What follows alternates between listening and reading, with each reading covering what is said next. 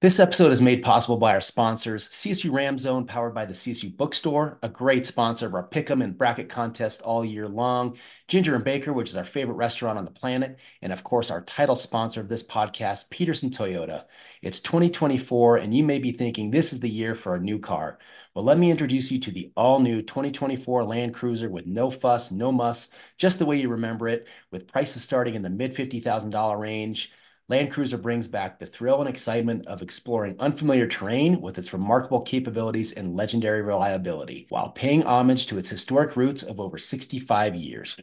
Peterson Toyota can hook you up with a test drive. They're your local Toyota dealer serving Fort Collins, Loveland, Windsor, and Tinmouth. They've been doing so for more than 50 years. Not only will you find the latest Toyota models, you'll also find friendly and accommodating staff eager to assist you. You'll also receive first-class attention, whether it be for a service appointment, help picking out the right part for your Toyota, or test driving a new or pre-owned vehicle. Whatever you're looking for, Peterson's expert staff will help you find the one that's right for you, all at competitive pricing and financing. Peterson strives to be the best in everything they do, and they will take care of you. If you're in the market for a new or used vehicle, please give Peterson Toyota first shot at your business. Thanks. Enjoy the show.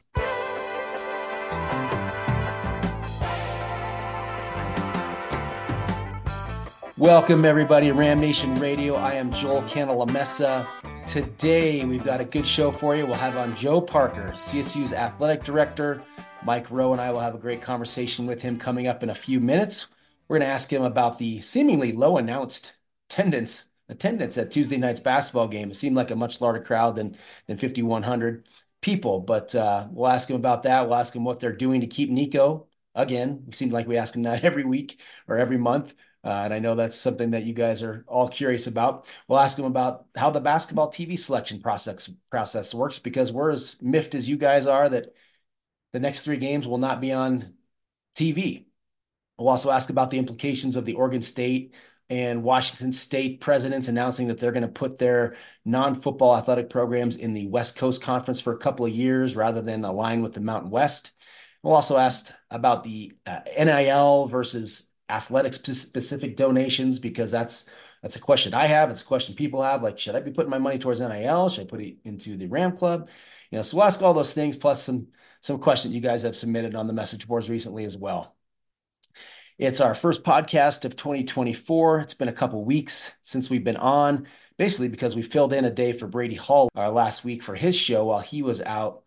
That was fun, although a little stressful, dealing with clocks and commercial breaks. And, you gotta decide on the fly, do I have time to squeeze in one more question, maybe risk getting our interviewee getting cut off? So those things are a little more stressful. You definitely have to prepare. I don't know how he does that every day, 3 hours, but that's why we love him. He does a good job over there, and he covers so much great Ram talk. And I highly encourage you, if you don't listen to Brady Hall, tune in.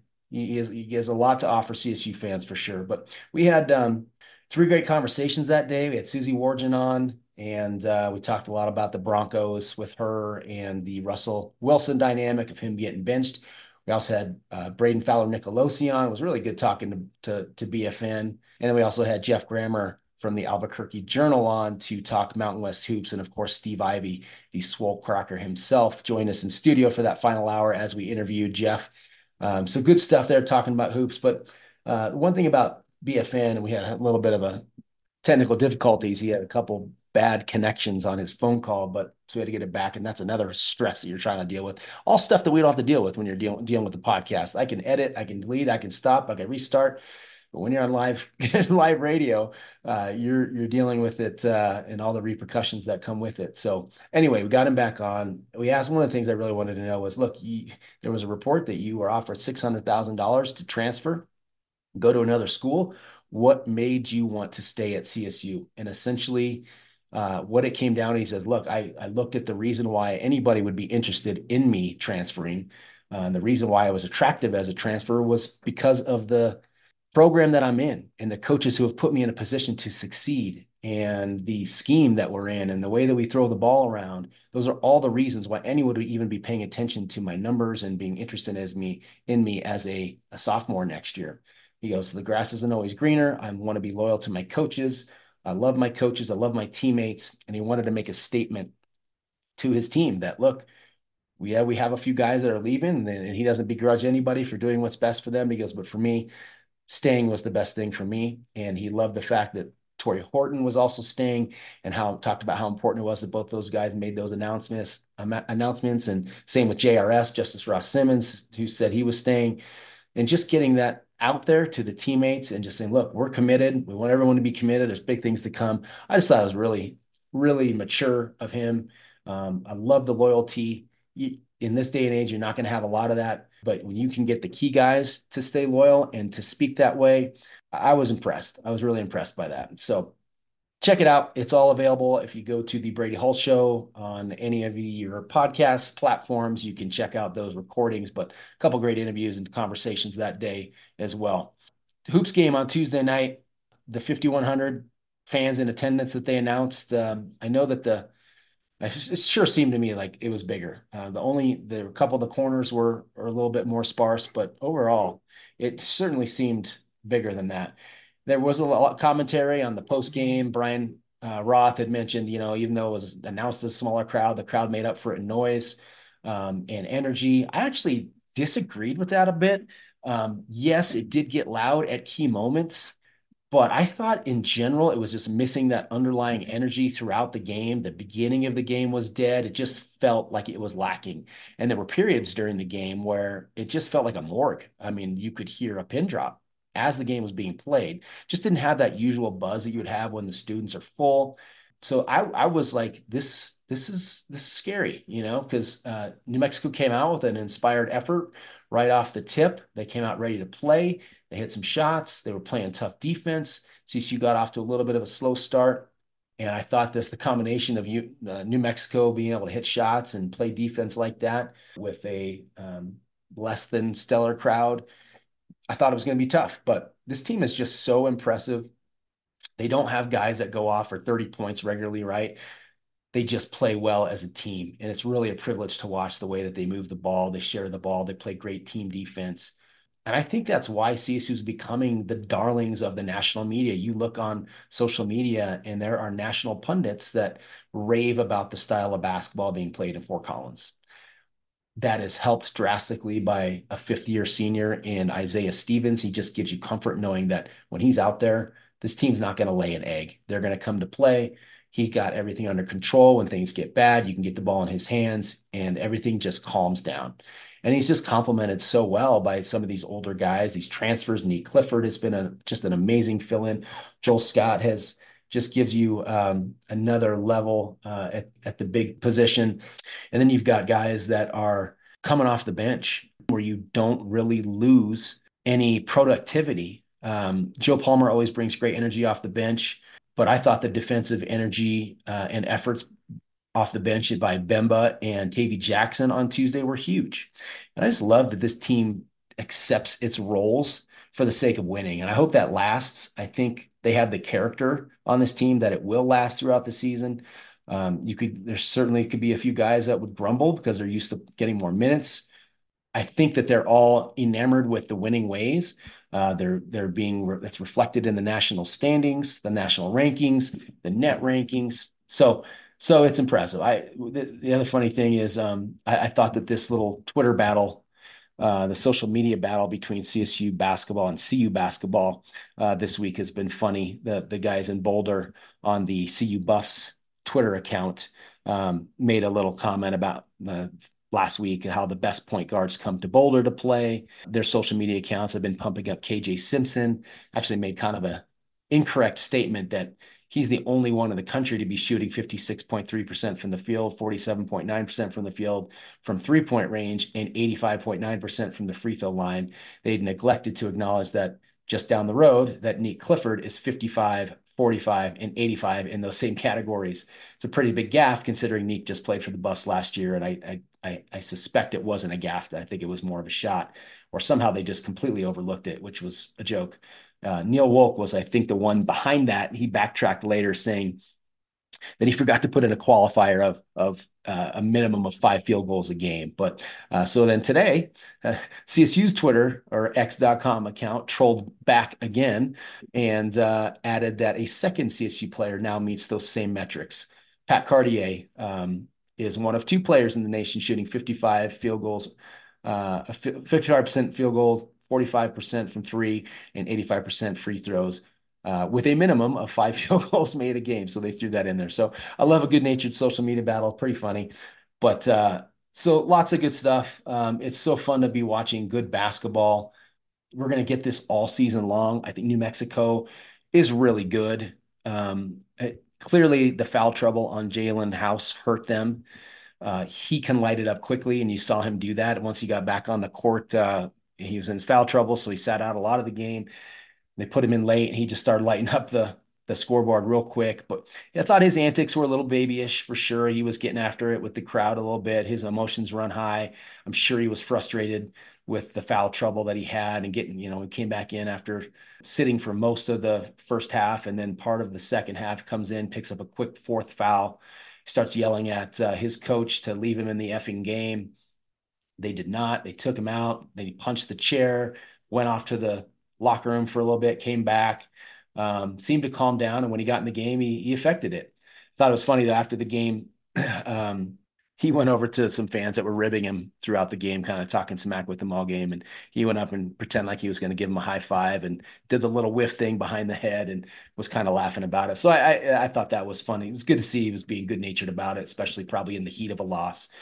But that team is talented. They'll win a lot of games. They're definitely play a different brand of basketball than CSU does. I mean, they defend well, they create turnovers, but offensively, they don't have near the sharing of the ball. It's a lot more one-on-one. So it's different. It's a different brand, and they've got a lot of guys that just want to shoot, right? And get their points. They did kill CSU with the pick and roll, but the Rams really clamped down the second half. They did what they do, and they wore them down with depth. And that's going to be the case. CSU's depth is just a weapon. So the Rams will face Utah State at 7 p.m. Mountain Time Saturday. That's going to be streamed on the Mountain West Network. After their win over New Mexico Tuesday night, they've moved up to 15th in the net rankings. They came into the week number 13 in the AP, number 14 in the coaches. It's just, you can't buy this publicity that they're getting, 6 week in a row of being in the polls. Utah State, by the way, just a really surprising, interesting story this year. Especially you lose coach Ryan Odom. Everyone thought he was, a really good coach. He was a very good coach, but you lose him after 2 years to go to VCU. Utah State returned no returning minutes and somehow is 13-1 this year. They rolled Air Force at the Academy Tuesday, 88-60. And while their non-conference slate, it has not been that impressive this year. Their lone loss, I think, was an overtime loss at Bradley. And their best wins came over San Francisco, a good team, at Santa Clara. They won at Santa Clara and they beat Cal Irvine. Those are the basically the hallmarks of their 13-game win streak, or not streak, their win tally. But they're doing it with no returning players with any real experience. It's just stunning. First-year coach Danny Sprinkle came from Montana State. He hit the transfer portal. He's hit on a bunch of good players. He's benefiting from great play from the Montana State transfers. He brought over two guys, a wing, great Osabor, and guard Darius Brown. Osabor is averaging 17 points a game. Brown's averaging nearly 11. They got two other guys averaging double-digit points in senior guard Ian Martinez at almost 13 points a game, and freshman guard Mason Falslev at 11 points a game. The Aggies are looking, like they're positioning themselves or getting in position to be in position, as Nico likes to say, to make a surprise return at the NCAA tournament after losing to Missouri last year in Sacramento. It would be a really amazing feat considering most people left them for dead when Ryan Odom suddenly left them for dead at the end of last season. Consider how amazing this is. Ryan Odom was just 2 years into his 5-year contract. And a week after making the NCAA tournament, he immediately goes out the door to VCU. And before that, before he got here 2 years ago, it was Craig Smith leaving 3 years into his contract. He left for Utah after 2 NCAA tournaments. But what's harder to stomach is with Odom, it wasn't a case of a coach leaving for a high major job. It was going to a school in the Atlantic 10, which is not as strong of a conference as the Mountain West. But I think Odom does have ties to the area, having worked previously there at Virginia Tech and American University. I think I haven't been able to find if he got a big jump in salary. I'm assuming that that had to be something factored in there, but still an odd departure. But good to see Coach Sprinkle, Danny Sprinkle, keeping Utah State playing good basketball. The team needs strong teams throughout. Utah State's got that basketball brand, so I like the fact that they are hitting the ground running, and that should be a heck of a game. It's going to be tough at the Spectrum. It's never easy to play there, never easy to win there. I believe the students will still be out, so maybe the raucousness of that arena may not be what it might normally be, but we will find out. The Rams need to be at their best. We'll see if they get Josiah Strong back. It would be great to have a full complement of players, have your full roster. He just adds another shooting touch from the outside, and obviously his defense is one of the best on the team. So that could really impact and take the Rams to the next level. So lastly, the women coming off their tough overtime loss at San Diego State last week. They host UNLV at Moby this Saturday. It's a 1 p.m. tip-off. That's also on the Mountain West Network. And that one is actually picked up by Local 3, the TV channel in Denver. So interesting that they are getting their games picked up off the streaming platform onto local television, but the men have not. We'll ask Joe Parker about that when we have him on here shortly. All right, before we catch up with Mike Rowe and Joe Parker, let me tell you about Ginger and Baker. Stop in for an amazing dinner at the Cache where you can enjoy fine steaks, chops, good whiskey, or select from their award-winning wine list. And the cafe restaurant just dropped their winter menu a couple weeks ago. Come on in for some of Chef Ryan's comfort food done right. Some of the highlights include tiramisu French toast, sloppy Joe egg rolls, pumpkin apple bisque, bison chili, quinoa stuffed squash, blackened salmon, and Ginger and Baker's classic pot pie roast made with Wagyu beef. Ginger Baker also features a coffee shop, event spaces, a market, and a teaching kitchen, the latter of which has great events all month long, but they sell out quick, so you got to get in early. I mean, listen to some of these upcoming classes they have next week: pasta from scratch, winter in Paris, Italian countryside cooking, the perfect steak, Asian street food, and much more. Check out gingerandbaker.com/calendar for a full list of classes and other events. This place is amazing, guys. Support our friend Ginger Graham. Treat yourself to a world-class experience at our favorite place, Ginger and Baker. All right, super happy to welcome in CSU Athletic Director Joe Parker. Joe, it's been a month now. Hope your holidays were good. Happy New Year. How's your little break been? Yeah, it was fantastic. Much needed. We had such a busy fall. For whatever reason, it felt like we were more on the go this last fall than almost any other. But we were home, which was great. No travel, didn't have to get on a plane, didn't have to jump in a car. We just stayed home, and our kids made it back from Dallas, where they live now, and so it was just a nice family weekend. That's good.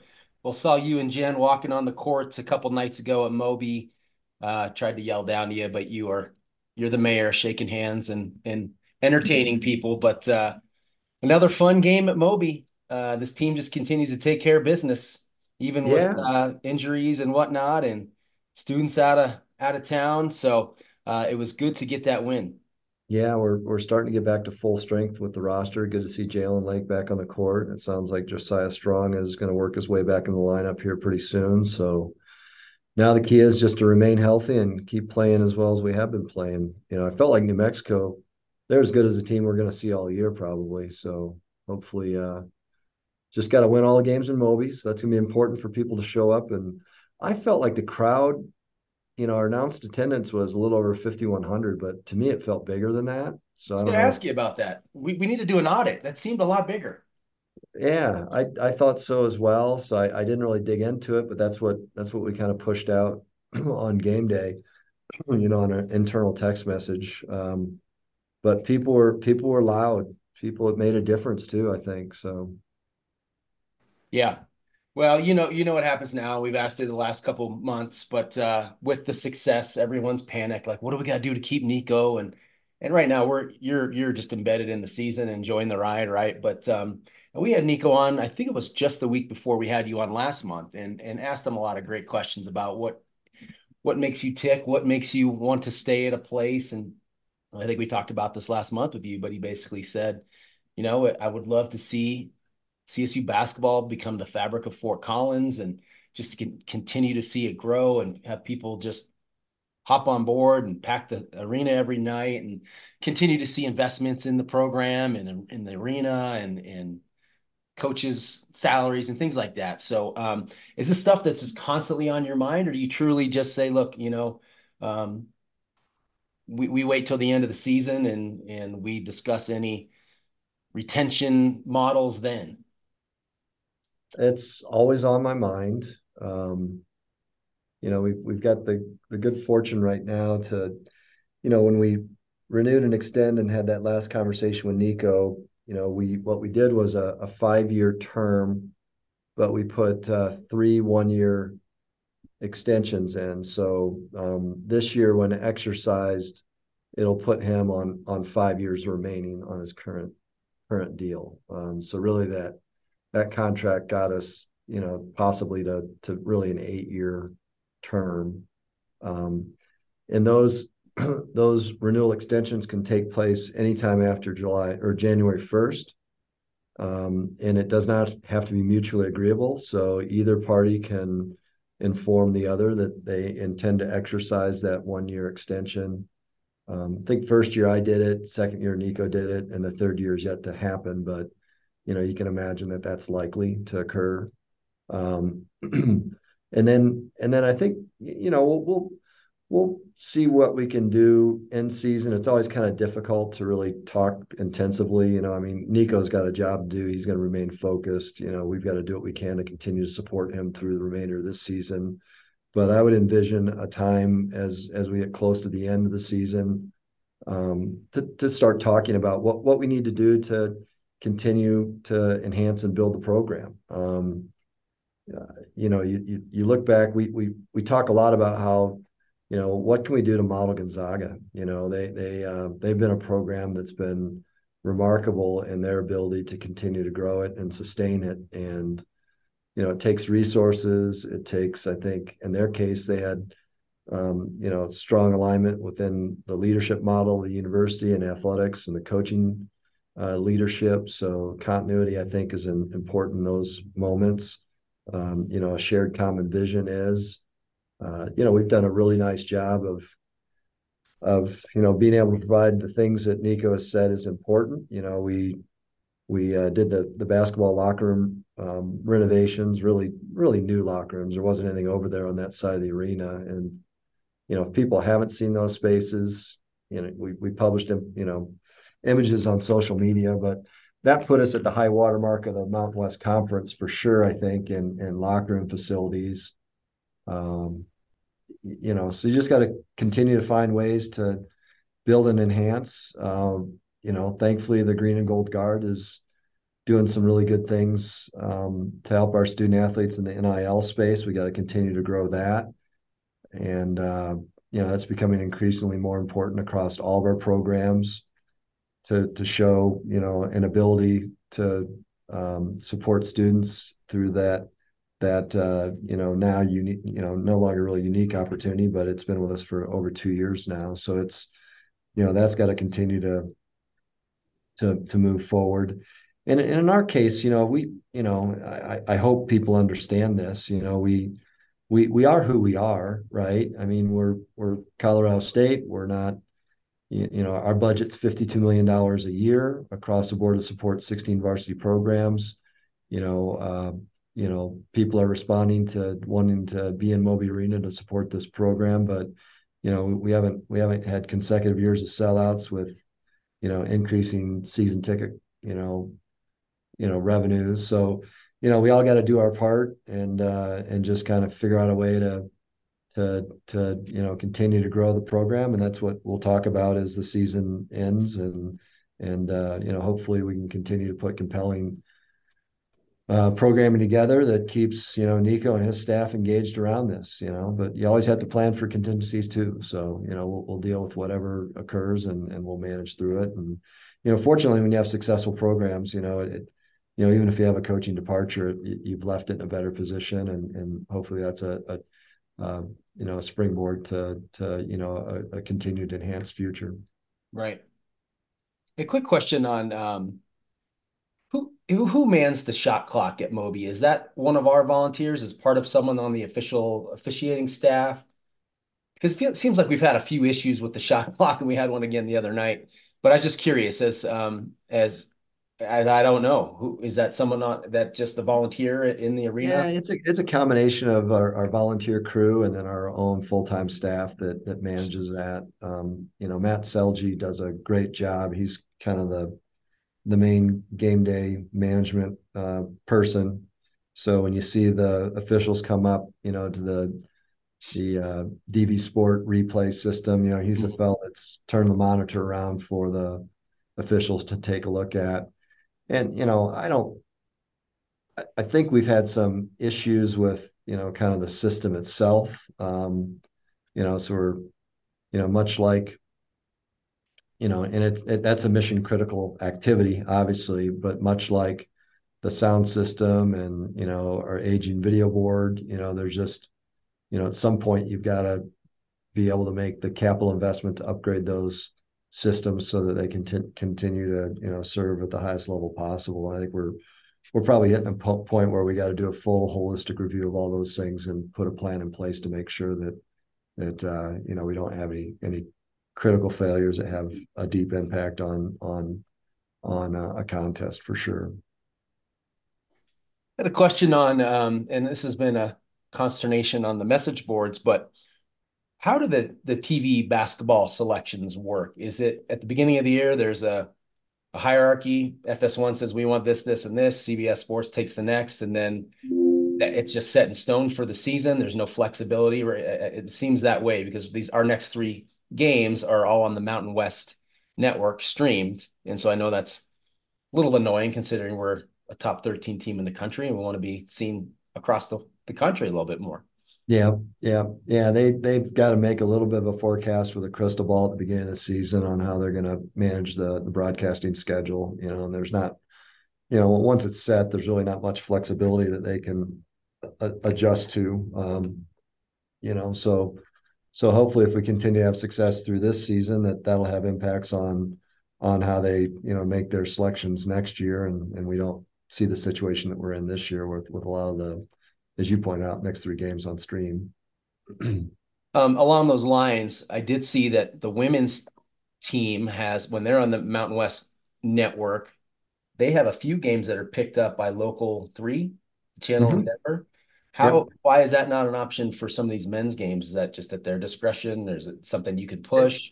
it's at their discretion. We do reach out to, every partner that might have an interest.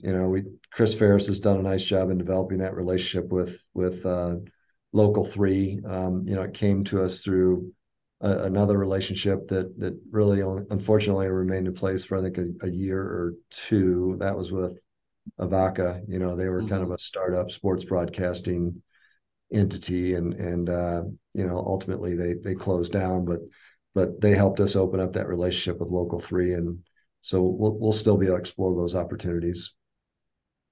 I mean, Is there any chance? Is there any chance that some of these games coming up could get flexed onto Channel 3? Um, Possibly, yeah. I know Chris and Kyle Neves have had some conversations. I saw some email threads going around about some interest. Um, But the answer is if you want to watch CSU basketball, maybe you should just make your way up to Fort Collins and Well, it's do hard to get to some. Logan and then Boise and then Laramie in the next 2 weeks. Yeah, I got it. I got it. The guys I saw them jump on the bus about midday. They're heading down to DIA to fly, and they're going to be out for 6 days. So wow. hopefully they packed enough clean underwear to make it through the trip. So that Right. was a question that somebody had for me. Will the basketball team will stay? Will go to Boise after Logan. Yeah, so we're school doesn't start till the Tuesday after Martin Luther King Day, so just more efficient to keep them out on the road instead of bringing them back and sending them out again. So we'll pay for some extra hotel nights, but they'll be able to manage. No school makes it a little bit easier to have a decision like that. Well, the TV thing, I mean, for us, once you figure out the app, It's really nice to have the Mountain West just on a Roku, just comes right up on your TV anyway. But you think about the average or the casual viewer that is not going to log into an app, right? They're going to want to scroll through on a TV. So it would be great to see some of those games picked up. But big stretch coming up for hoops.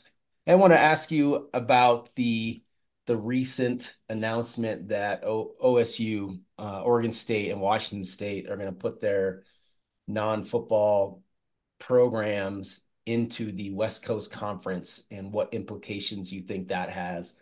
I, for me, I think that's a sign that they're not real gung-ho about backfilling a Pac-12 or just merging with the Mountain West, and probably are leaving the door open for handpicking schools to rebuild that Pac-12. Or how do you read that, and why do you think that they went that route? Yeah, I think there's still, they're trying to create as much flexibility for a future that they may have some control over that they possibly can. They've gotten a couple favorable rulings from the courts on how they're going to manage the dissolution of the Pac-12 and possibly who's going to control and be making the main decisions on how to divide up revenue and then the assets. So yes to all the above, Joel. I think too. I haven't had a recent conversation with anyone from either of those campuses, but I think with everyone anticipating some movement maybe with the ACC, do they expect that there'll be opportunities created that they may be able to take advantage of, possibly? So maybe that's why they want to, at least in the next 12 to 18 to 24 months, keep flexibility in their own decision making. Everything that I've heard is, there's really probably little or no interest from the Big 12 in taking any of those remaining two schools. But does the instability in the ACC, create some opportunity? Maybe. For us, we're what we always have to do, whether it's CSU or the broader Mountain West, we just got to be the best version of who we can be, and the fact that we've got, great basketball being played in our league right now, just before the start of conference play, the top five programs had an aggregate win-loss results or record of 56-6. So, we're playing incredible basketball out here in the Western United States in the Mountain West Conference, and just got to keep doing that and continue to build our football programs and our women's basketball programs and the volleyball programs and all the other ones. But um, we'll see what the future brings. Did that decision catch Mountain West leadership off guard a little bit, or are you off guard, or was it surprising? No, not at all. We had conversations about football first.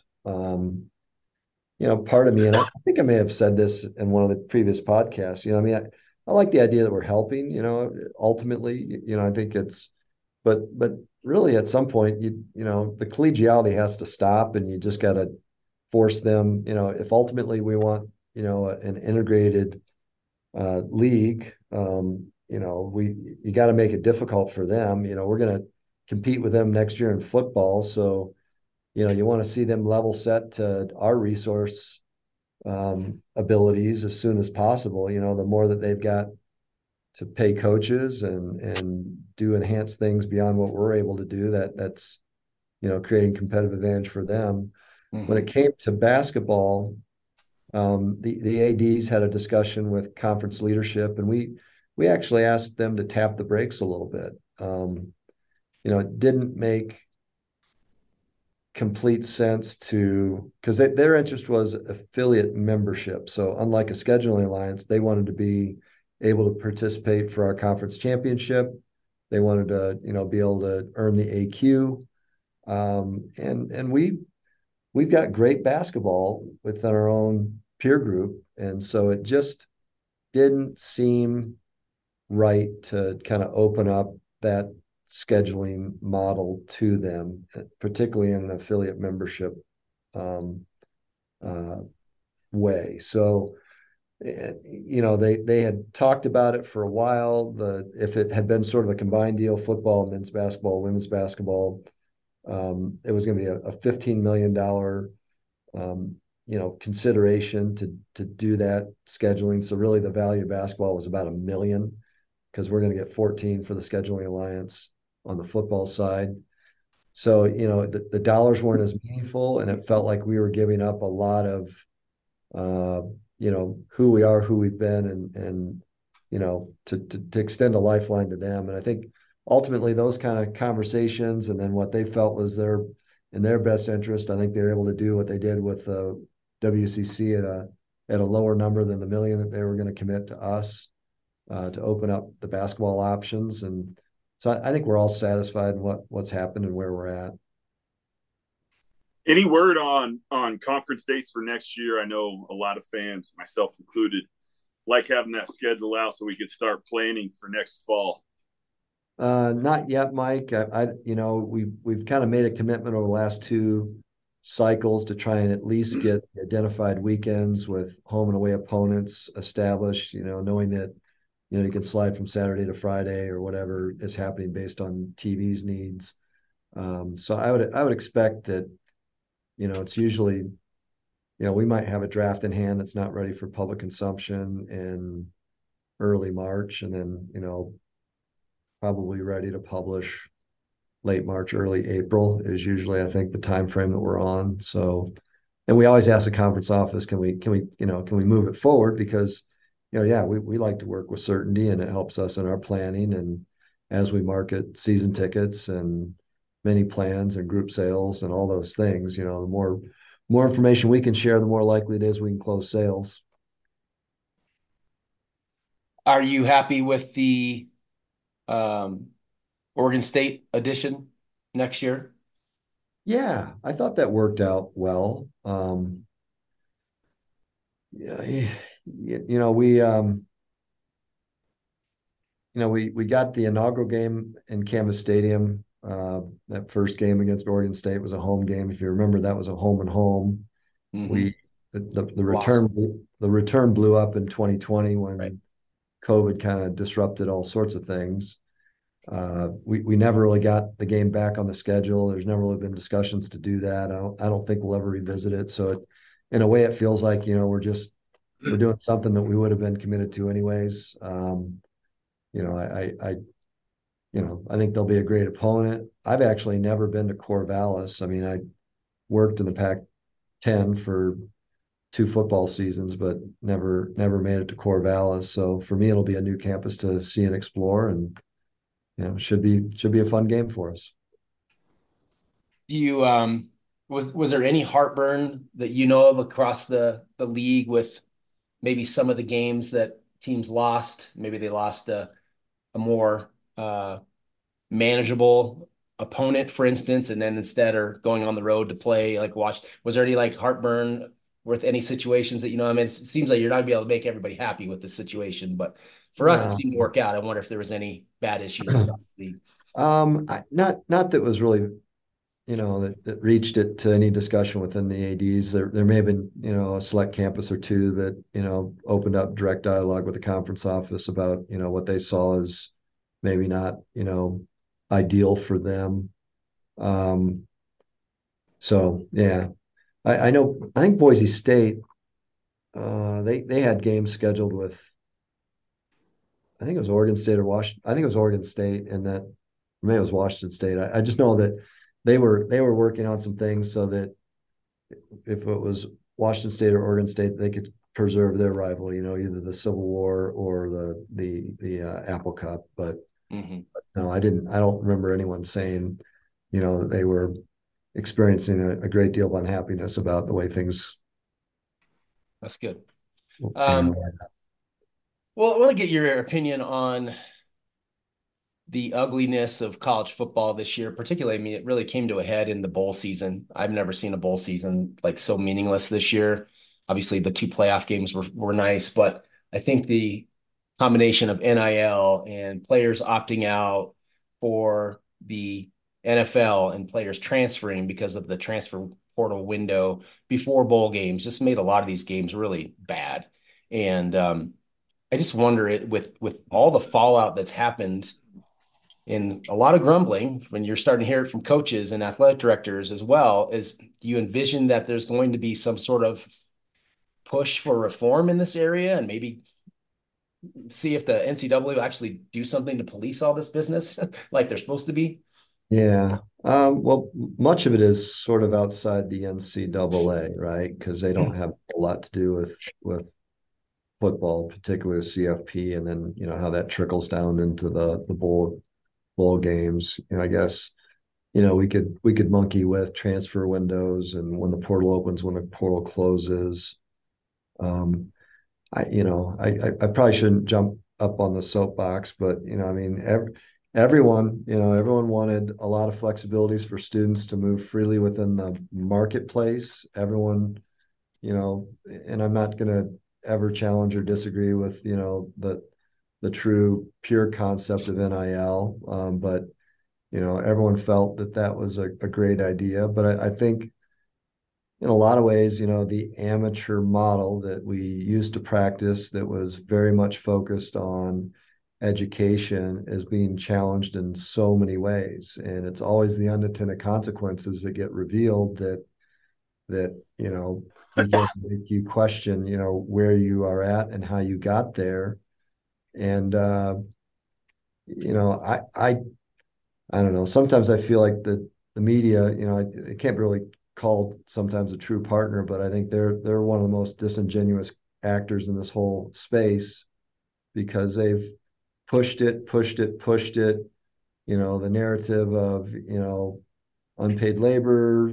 These kids deserve more. It's not enough, and I get it.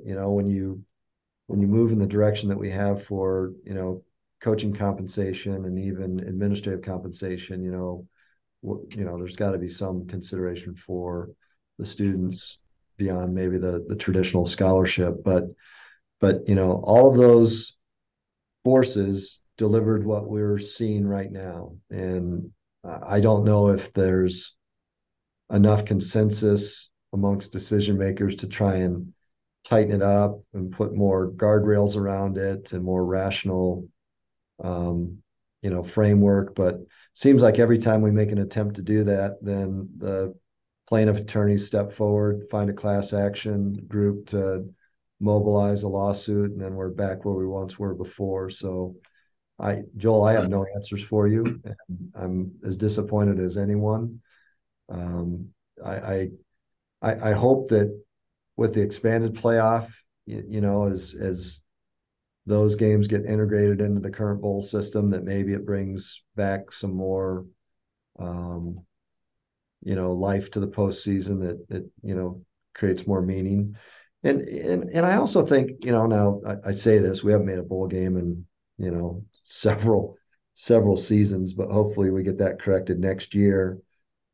I look at what I saw with some of these programs, and in some ways it's a statement on the health of your culture. If you've got students that are really truly committed to playing and representing their school and being playing alongside their teammates and the brotherhood that's hopefully shaped by football, then why would you want to give up an opportunity to compete with your teammates? I mean, you spend your whole life trying to put yourself in a position to play college football. So why would you bypass one more opportunity to do that? So I hope what we have here at CSU, when we reach that moment in time, that we'll see everyone actively raise their hand and say, absolutely, I want to play this game. I want to embrace an opportunity to compete with my teammates and under the tutelage of these coaches and go out and earn a victory. Well, you said it perfectly. Actually, Mike and I hosted Brady Hall's show the other day, and when in his absence, and I made a similar comment. I just don't understand if you live for football and this is a love of yours, how do you sit out the final possible game of your collegiate career and abandon your teammates? And a lot of these guys are probably making NIL money, and they're sitting out the biggest game of the last game of the season, and they're playing the 12th game and the 11th game of the season that aren't any more meaningful than a bowl game. So it's Yeah. very, very strange. It's football's got itself in a really bad spot right now. And can the playoff change that next year and improve things, I think it'll have a positive effect. But how will the rest of the bowl games, be Yeah, impacted? So yeah, who knows? yeah, yeah, yeah. Yeah, and maybe, maybe they do develop some kind of model that allows, NIL participation, and that's an incentive for someone to go ahead and play the game. I mean, that's been talked a lot about. Nick Carparelli, who's, oversees the non CFP bowls, he floated that model, I think, last week a little bit, sort of talked about it and talked through it, and even adjustment in the transfer portal window. They're not going to make that decision just because of the bowl games, but I think everything's subject to scrutiny and a little bit of tweaking to try and keep it going. I think college football is, in my opinion, is one of the best experiences for the participants and for the people that choose to spend their time and resources as an option for the forward facing sports entertainment piece. So I hope that as we tinker with it, we don't erode and destroy it and make it something less than it is today. So we had Chad Savage on a few weeks ago, and he had he's really engaging and fascinating. And we had asked him kind of the importance of the green and gold guard and NIL and what that does for helping retain student athletes. We've had you on, and you've also spoke about that, but you're also in a unique situation where you've got people on staff that are probably held to a metric of fundraising, right? Where their role is to bring in money for the athletic department. And we're asking fans to get involved with Green and Gold Guard. We're asking fans to donate to athletics. How do you balance, the importance of each? Because you're probably like, hey, we need money in athletics. We understand the importance of the Green and Gold Guard and money going to the NIL and the student athletes. How would you tell a fan, um, where they should place the importance if they had to choose one or the other? Yeah. I'm going to back up and kind of offer a broader perspective and then get closer to the answer that you're looking for. You did, I think, frame it really well. There's still this traditional experience of being a student athlete that we've got to figure out a way to continue to fund and enhance, right? So that's going to require resources, and probably more than we have today. We'll need more tomorrow, right? We want to make the very best traditional experience we possibly can, and in our at our level of play, and I hope people understand this and take it the right way. Um, we're not competing for roster members that Alabama is looking at, or Florida, or Georgia, or Texas, or Michigan, or Ohio State, right? I mean, there is still a hierarchy out there of, you know, highly tradition brands that have demonstrated decades, if not decades, centuries or more of performance, that they're going to fill their rosters with the highest level of talent in the NIL world, just like they did before NIL. And for us, I think where NIL plays a big role is, we're always going to find great kids, high character kids. We're going to put them into our systems on any one of our rosters. We're going to develop them as students and athletes. And we've got to see if we can get enough community response to support NIL where we make the experience sticky. I'm convinced that, for a lot of our students, they hit the fourth week of the month and the budget's tight and they're waiting for the next stipend check to be delivered to them via direct deposit. And if there's NIL activity in the community that can support them, then that extra 500,000, 1,500, 2,000 a month, whatever it might be, bridges that gap and takes the sting away. And when they evaluate the entire experience, it's going to make them, I think, hesitant to disrupt all these knowns. I love my coach, love my teammates. I believe in what we're trying to do. We're winning.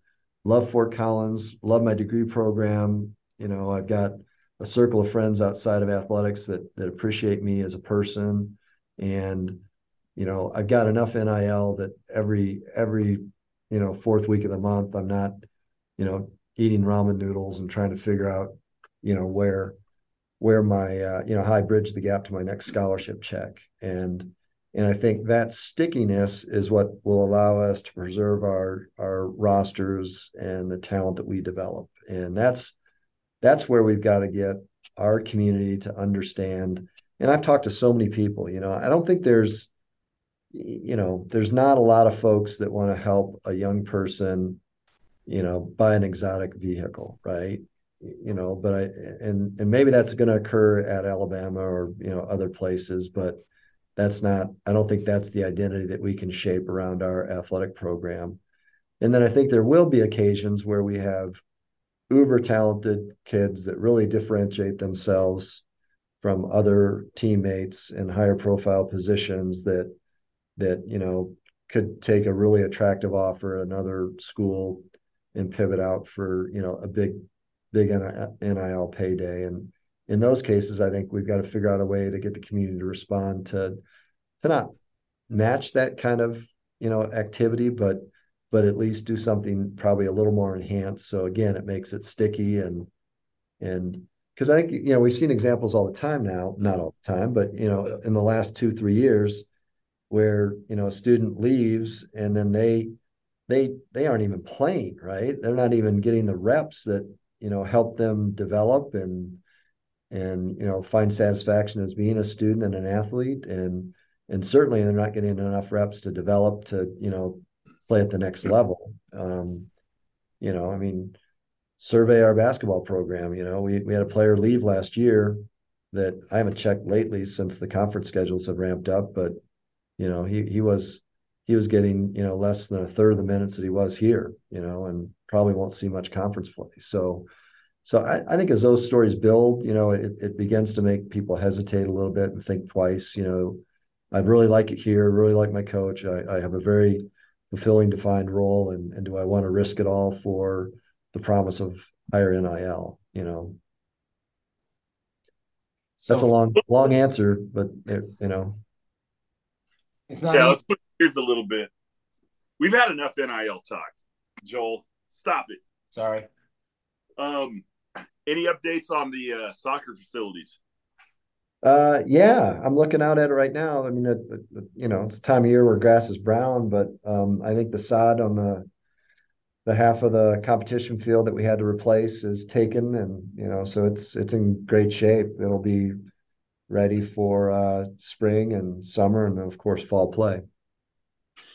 That's good to hear. That's good to hear. It was, I mean, the whole setup's pretty cool, but it'll be awesome to be back over on that side where the stands are at.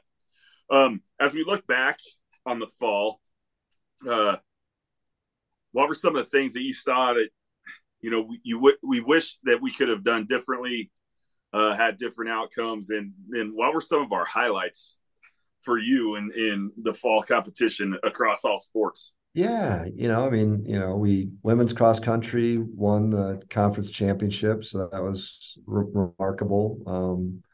It's something we want to at least earn one championship every year, hopefully multiple, and we got some opportunities this spring to do more of that. Volleyball under first year head coach Emily Cohen, I thought she has high expectations for her program. She wants to meet and exceed past team performance. So she's working hard to kind of get that level of play and build the talent on her roster to do that. I thought it was great that she was able to finish, as one of the top teams in the regular season, and then make it into the championship game. Shame that we weren't able to close out and move into the NCAA, but really felt very satisfied by her and her performance, and she'll continue to build it in the right way. Um, Soccer, this was the third season under Coach Hagan, and to make the championship game was a tremendous step for us. And you know again, wished we could have figured out a way to win that final match, but something to truly build upon. Um, football. I reflect back on the season, and there's probably two games that could have, should have won, and there's probably two games we could have, should have, different outcome than the win we had. So you just got to take it as it is. I think Jay has done a great job in putting the foundation in place for what I believe is going to be future greatness for this football program. I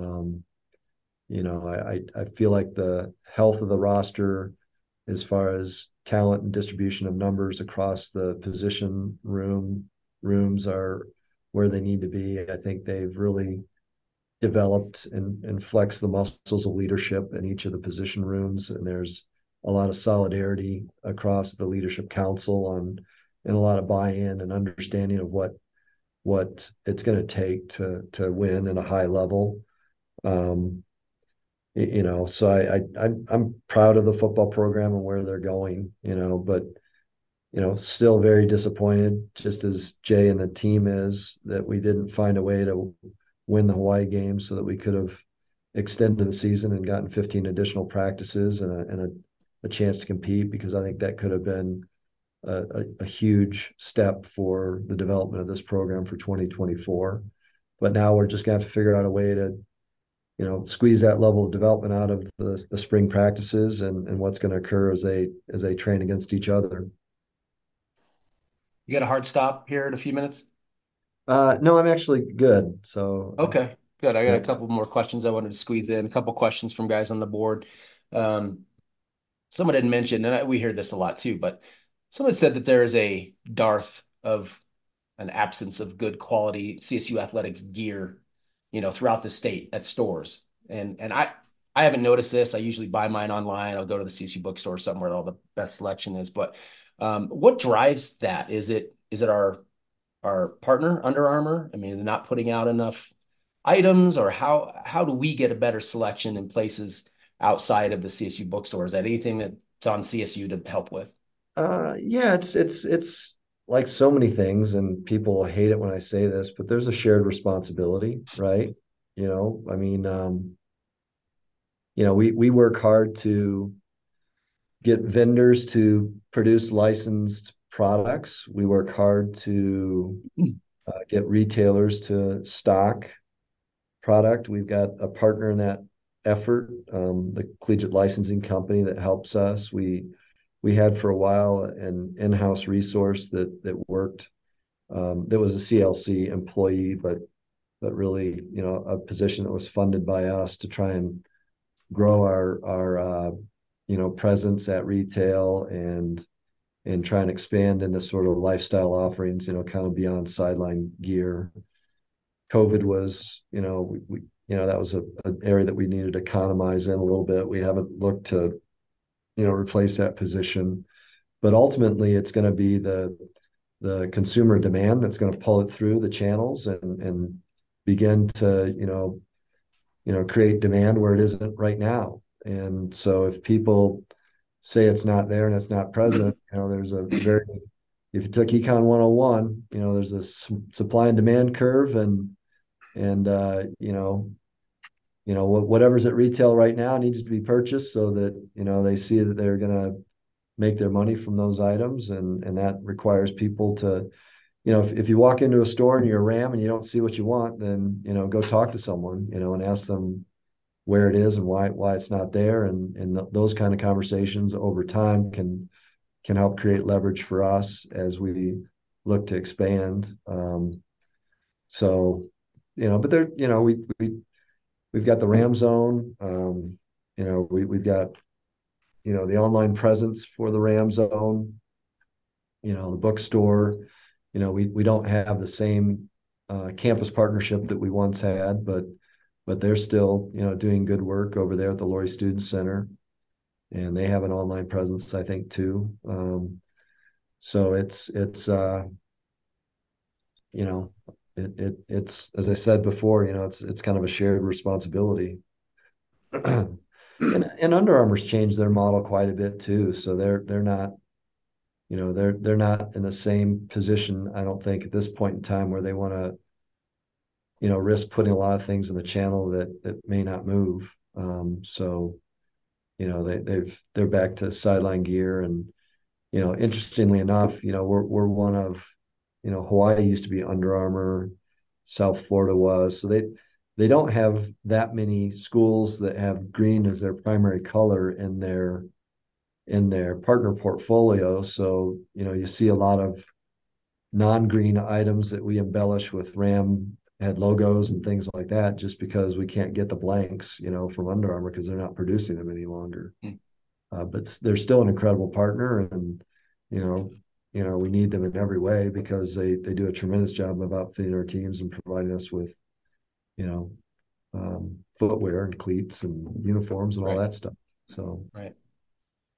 And then one last one here from John in Denver. He was asking, do you guys have a specific plan? I know there's seeing things that we see when you come down and visit, and you've got coaches' caravans and things like that. But do you guys have a plan around engaging with the Denver fan and alum base? And what are some of the specific things that you guys may have in mind for this year? yeah, absolutely. I mean, Marcus Pallas is our new senior associate AD for development. I think this is month 7 for him. He's a Ram grad. Played football as a walk-on for a couple seasons. He's done a really nice job in kind of rebuilding our development presence. And Denver's going to be an important place for us to be. So it'll begin really with a lot of individualized meetings and small groups, to kind of get things jump started in Denver. And then as we kind of create momentum, we're very open to trying to create larger format groups. But those are good for engagement, right? But they don't really yield much of a return as it relates to trying to build resources for our student athletes. So I don't know that we'll get overly invested in large group activities. I mean, where we find the most benefit for our student athletes, and that's who we feel most obligated to, is having conversations about individualized support. What can you do personally to help CSU athletics and our student athletes achieve their goals? So and then, the broader piece of that, we have great partnerships with the Alumni Association and institutional advancements. So we're always looking for ways to extend ourselves into Denver, through those partnerships, those campus partnerships.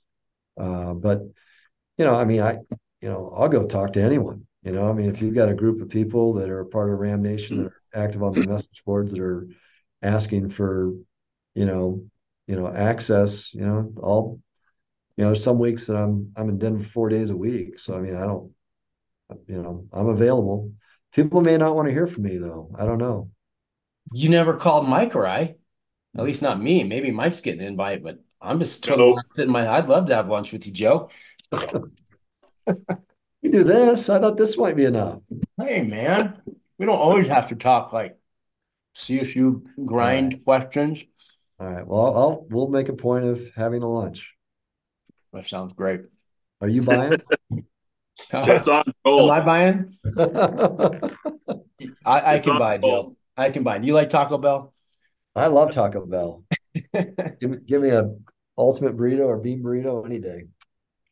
Yeah, it's always good at 2 a.m. But So, but Mike, yeah, I mean, I'm open to ideas. I guess that's the easiest way to put it. Marcus has a team now that a few pretty young fundraisers, but we're out there, we're available, we want to engage, we want to help everyone feel a level of connectivity to CSU athletics for sure. you got anything else? Did you want to try to parse through economic stats No, questions? sorry, bud. Save That was that one just for next way month. too long of a question. We'll save that one How for next month. we're working on football renewals right now. So, if people have creative thoughts and ideas around, opportunities there, it's in, hang on. I'll show you guys. Your listeners won't be able to see this, but I've got this book. Can you see it? Winning strategy. It says winning It's is blurry. not a winning is Oh, not a strategy. I oh, can't. winning is not a strategy. We said last month that winning is a strategy. Well, that's right. So it was because of this book, right? So it's a friend of mine who wrote it, a game-changing approach to driving attendance. And the title is Winning is Not a Strategy. And as I told you last time, I've come to believe that winning is the only strategy. So as you want more outreach and you want more engagement, our main goal is to put every one of our teams in a position to win, because I'm convinced that's the primary motivator of everyone. I mean, shoot, we had what, almost 7,200 people in the building for Adams State. I mean, that was remarkable, and that doesn't happen unless the team's performing at the level they are, right? You know, 100%. 8:30 kickoff against New Mexico. Like I said, 5,100 announced, but it felt bigger. I would expect that, the remainder of the season, if we can continue to win, we're gonna have more than, two or three sellouts. So that'll be outstanding. And we got to do that in football. I understand it. Jay understands it. And I think what we have done, though, is we built the infrastructure within the department to capitalize on those inflection points when our teams do perform. One I'll thing I tell you will, this, yeah, for those, if you need tickets, if you want guaranteed tickets for basketball at the end of the season, get one of those flex passes. Those are awesome. They got 5, 10, 20 game flex passes. If you don't have tickets already, that'll guarantee you a spot in the door. So yeah. And I kind of started this segment with the idea of football renewals, but we really we got to encourage everyone to renew. There is a deadline, and if you miss the deadline, you could still probably renew your tickets, but you're going to renew them at a higher season ticket cost. We made a commitment to our existing season ticket holders that we weren't going to raise prices, and that's only effective until we reach that renewal deadline. And at that point, for people that are buying tickets for the first time, or they failed to respond by the deadline, it's going to be a higher season ticket price. And strong reminder, CU is in that season ticket bundle, and if you don't have a season ticket strip, if you're able to buy that ticket, it's going to be $130 for the game, that game only. So season tickets are the best value, and I hope people see that. We've got to start to kind of build that base back up, and team needs your support, so be a part of it. I think there's a lot of good things going on. You nailed it. It's sustained winning. Winning helps. Flash in the pan helps a little bit, but the sustained winning, which we're starting to see in basketball, is fantastic. And I think bigger than that is the people that you've brought into the university. I mean, the hires that you've made. Nico, it doesn't get much better as a person than Nico Medved or Jay Norvell, and the coaches that they bring within them, and thus the student athletes that they bring in. They're all very likable guys that you would want to root for, and I think that resonates. So that's something for you to definitely hang your hat on, Joe, because across the board in every program that we have here, it's just good people, and that will pan out in the long run, I believe. Yeah. Good people, good coaches, and they understand the importance of winning. They sure do. So yeah. Always appreciate talking with you, Joe. Look forward to seeing you here for the rest of the home games. All right. Thanks, guys. All right, that'll do it. I want to thank Joe Parker for joining us for 45 minutes and answering all of our questions as always. Really a pleasure to have him be willing to share his thoughts with us on a monthly basis. Thanks to Mike Rowe for his time as well. And thanks all of you for listening. Have a great rest of your week and weekend. Let's go Rams. And Happy New Year.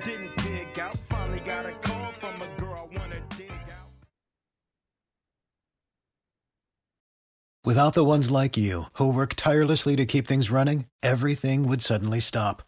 Hospitals, factories, schools, and power plants, they all depend on you. No matter the weather, emergency, or time of day, you're the ones who get it done. At Grainger, we're here for you with professional-grade industrial supplies. Count on real-time product availability and fast delivery. Call, click Grainger.com, or just stop by. Grainger, for the ones who get it done.